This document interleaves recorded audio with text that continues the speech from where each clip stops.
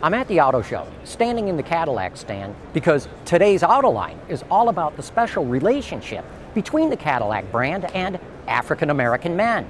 And joining us for that discussion are John Steele Gordon, a business and economics historian who uncovered the fact that African American men actually saved Cadillac during the Great Depression.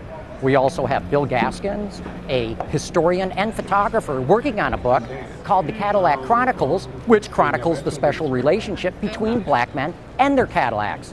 And we also have Johnny Bassett, a longtime blues musician from the city of Detroit, who's owned many a Cadillac in his day. Still got the blues, but I've got them in my Fleetwood Cadillac. So let's go to that discussion right now that we shot at the Autoline studio. When I bought myself a big Fleetwood,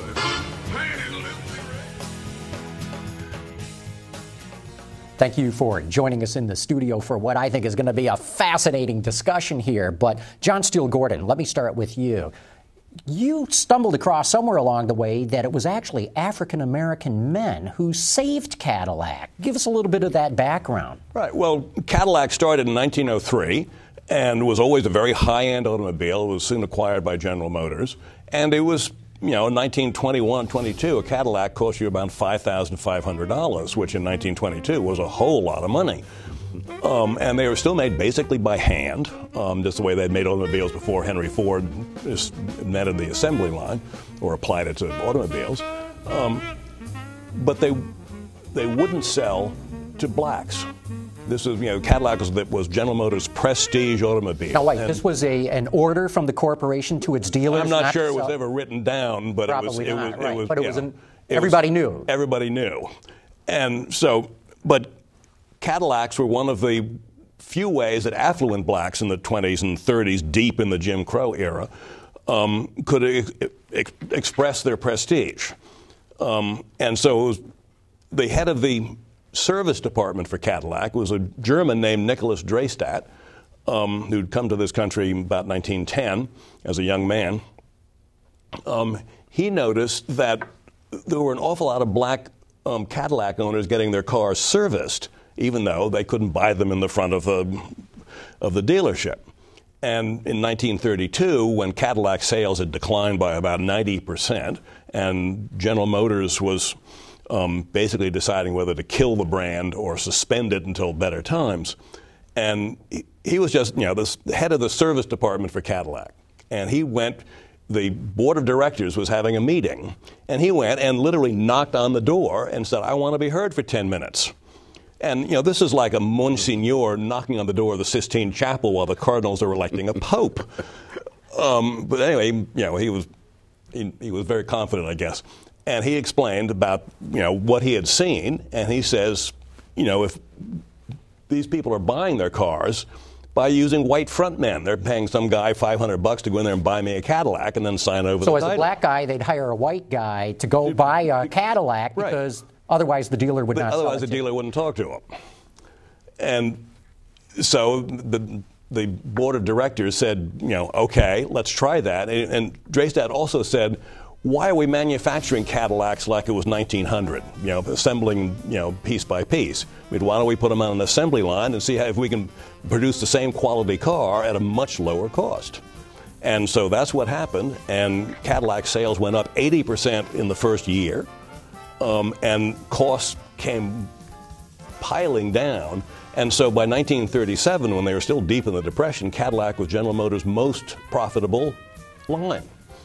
And so, because Nicholas Dreystadt had noticed that a lot of black people were driving Cadillacs, he said, if we go after that market, we can save the brand, which he did. Johnny Bassett, you've owned a number of Cadillacs. In fact, you're a musician. You've even written a song and have got a CD named Cadillac Blues. Did you have problems buying Cadillacs? Did you run into the problem that John Steele Gordon's talking about? No.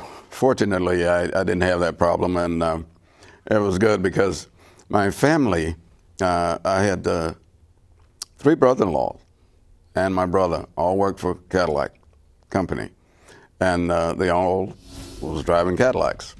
So my first one was when I was 21 years old. I bought my first Cadillac, which was a 1941 straight back, beautiful car. And but it wasn't the first experience because I'd ride it every day. My dad had a 47 Cadillac, and it was just in the family. He always drove Cadillacs. My dad, that was the car of choice. It was a good car. It was a dependable car and very comfortable. And it was a status cool thing, You drive up in a Cadillac, get recognition because it was, standard of the world.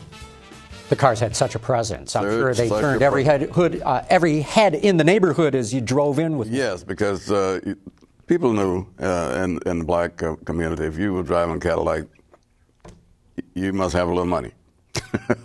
Not a lot, but you have a little money because you're driving a Cadillac. So that's the way it was. And there was a lot of them in the neighborhood.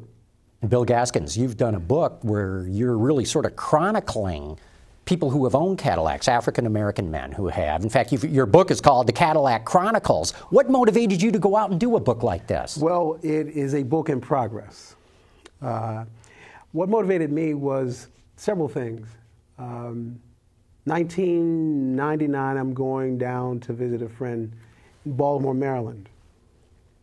And I'm listening, I'm listening to a public service announcement on the radio announcing a Cadillac parade in Baltimore, Maryland.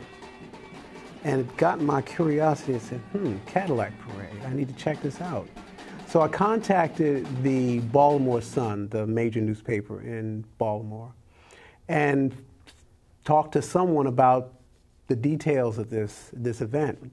Come to find out that during the 1970s, it was an annual ritual of black men across class to parade their Cadillacs down the longest street in Baltimore, which is Pennsylvania Avenue. Mm-hmm.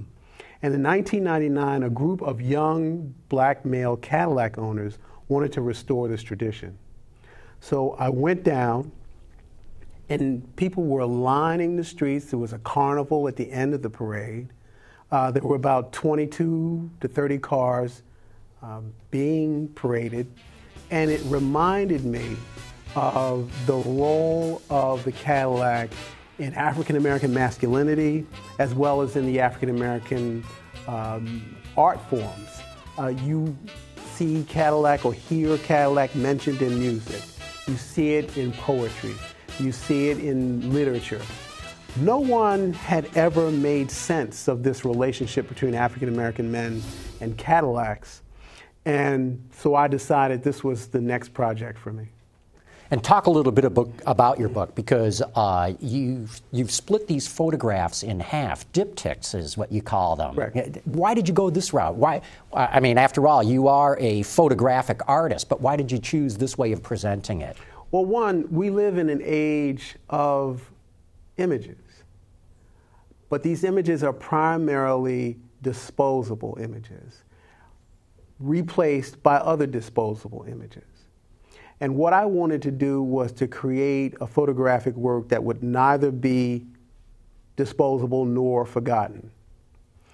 Neither did I want to make work that would be confused with either advertising, photojournalism, or ethnography, the common ways in which African Americans are imaged in the public sphere.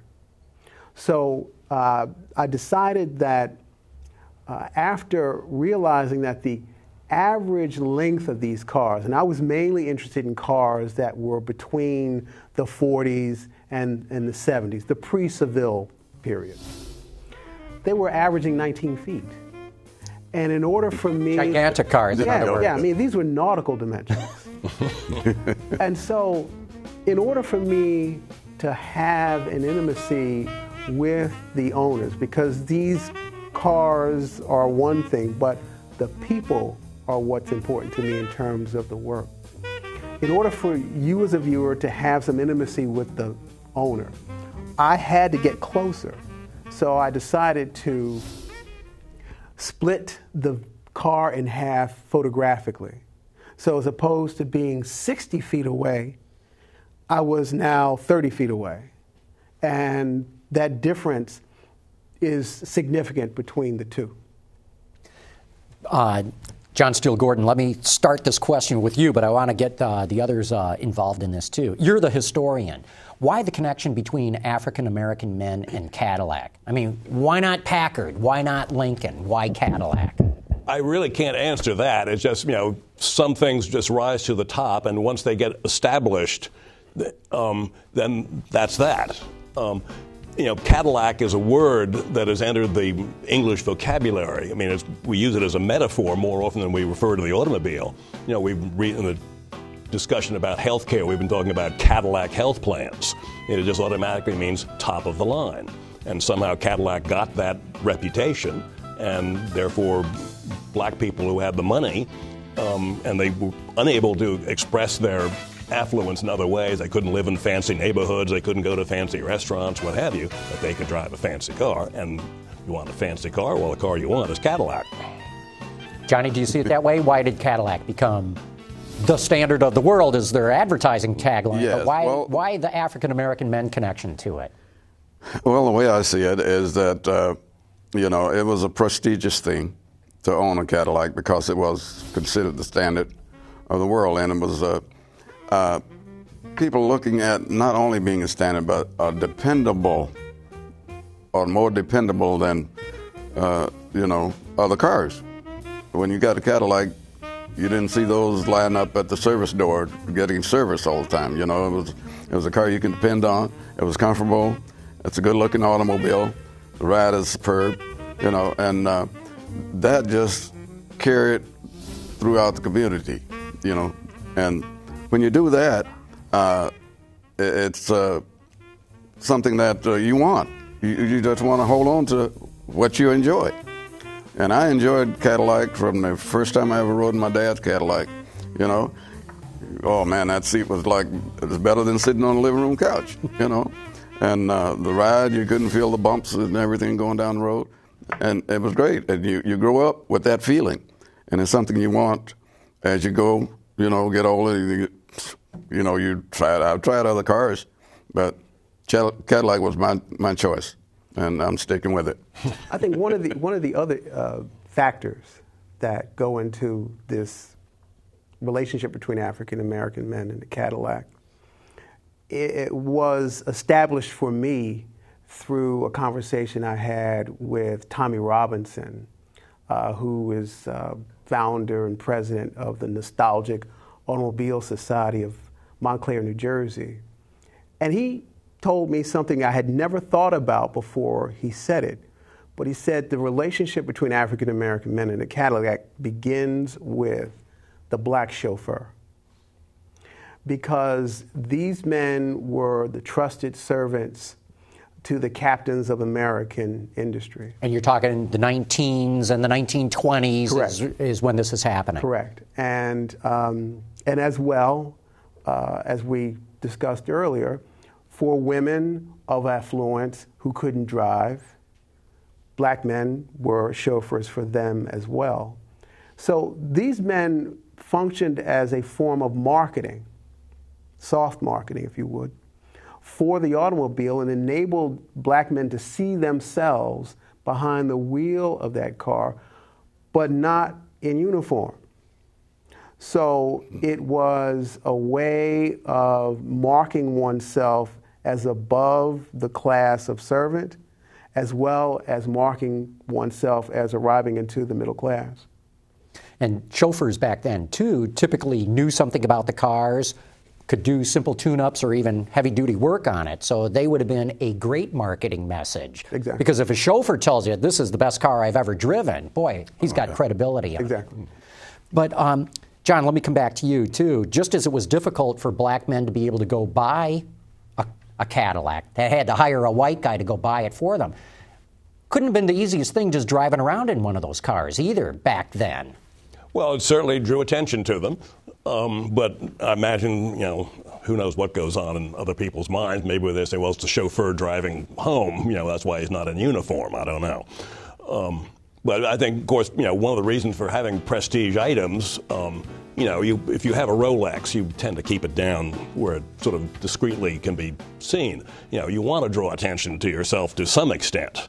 I mean, as I always thought, was that Hawaii Five-0 show where the private detective drove around in a Ferrari. I mean, please. Magnet. Yeah, Magnet PI, whatever it was. That's right. Yeah, well, when you're driving a prestige car, you expect to have people turn their heads. Mm-hmm. Well, I think what's interesting and part of the other reason I'm engaged in this project is despite the fact that the overwhelming majority of black male Cadillac owners fought for the country, have been contributing citizens to the United States in a myriad number of ways. The primary view of black male Cadillac owners is rather narrow and stereotyped. They're either a preacher, a pimp, or some sort of player or dandy.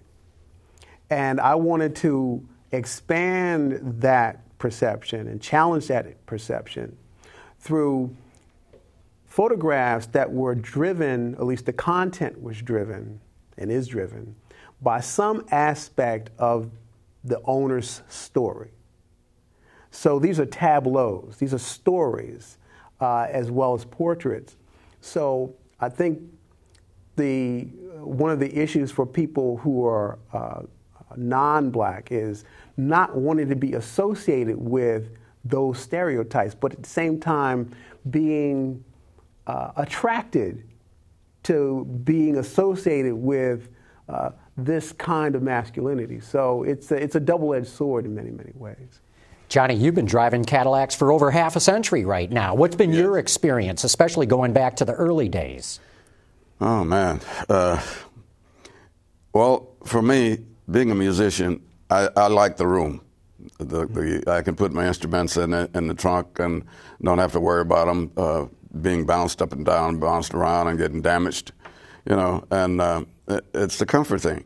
As you get older, you want comfort, especially if you've been behind the wheel as much as I have over the years, driving from cross country, and you have to use your own personal car as opposed to renting one. And even sometimes when we had to rent a car, it was my choice to rent a Cadillac because of the room, and that's the way it was. And I'm not going to change it. They're not as big now, but I think that the Cadillac is still made with the same precision that it was 30 years ago.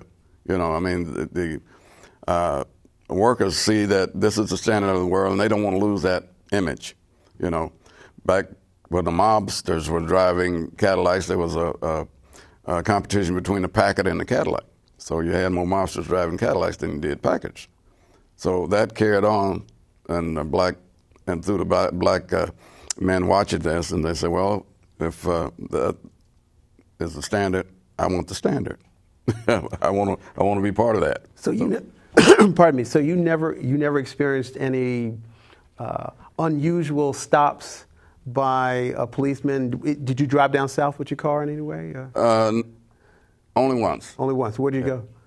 Florida. Florida. That's where I'm from. I'm from Florida, but never had any adverse experience to drive my Cadillacs anywhere. Okay. And that's a good thing. Yeah, sure is. That's a good thing. So that's another reason why I said, well, if I don't have any experience with the law or anybody else because I'm driving a big Cadillac, then I'll keep driving it. I'll keep what I have, and I'm not changing it.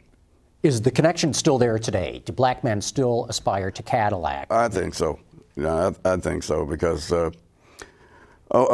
the years, when you set a tone for something, it's there, and I don't think they're going to change it.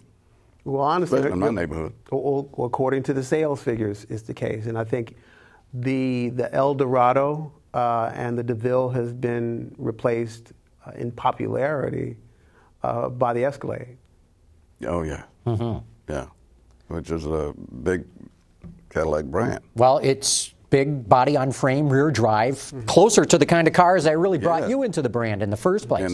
But what I'm wondering is, Lexus, Mercedes, BMW, Audi, does Cadillac still appeal to black men as strongly as it used to, or is it all getting diluted now with all these other? Well, not the younger generation. I think the younger generation, what we call the baby boomers now, the appeal is not as strong, you know, but it haven't gone away, you know.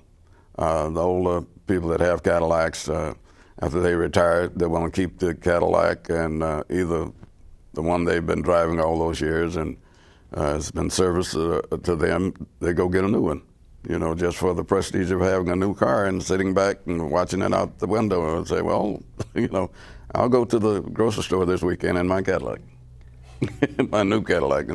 Yeah, and I think what reinforces your point about not only the baby boomers, I think even many of the younger people, you look in hip-hop and rap music, the references are not necessarily as frequent to Cadillac. They're references to Bentleys, they're references to the Maybach, not necessarily the Cadillac. But you do have a group of people who prefer, as you said, the ride that comes through the Escalade.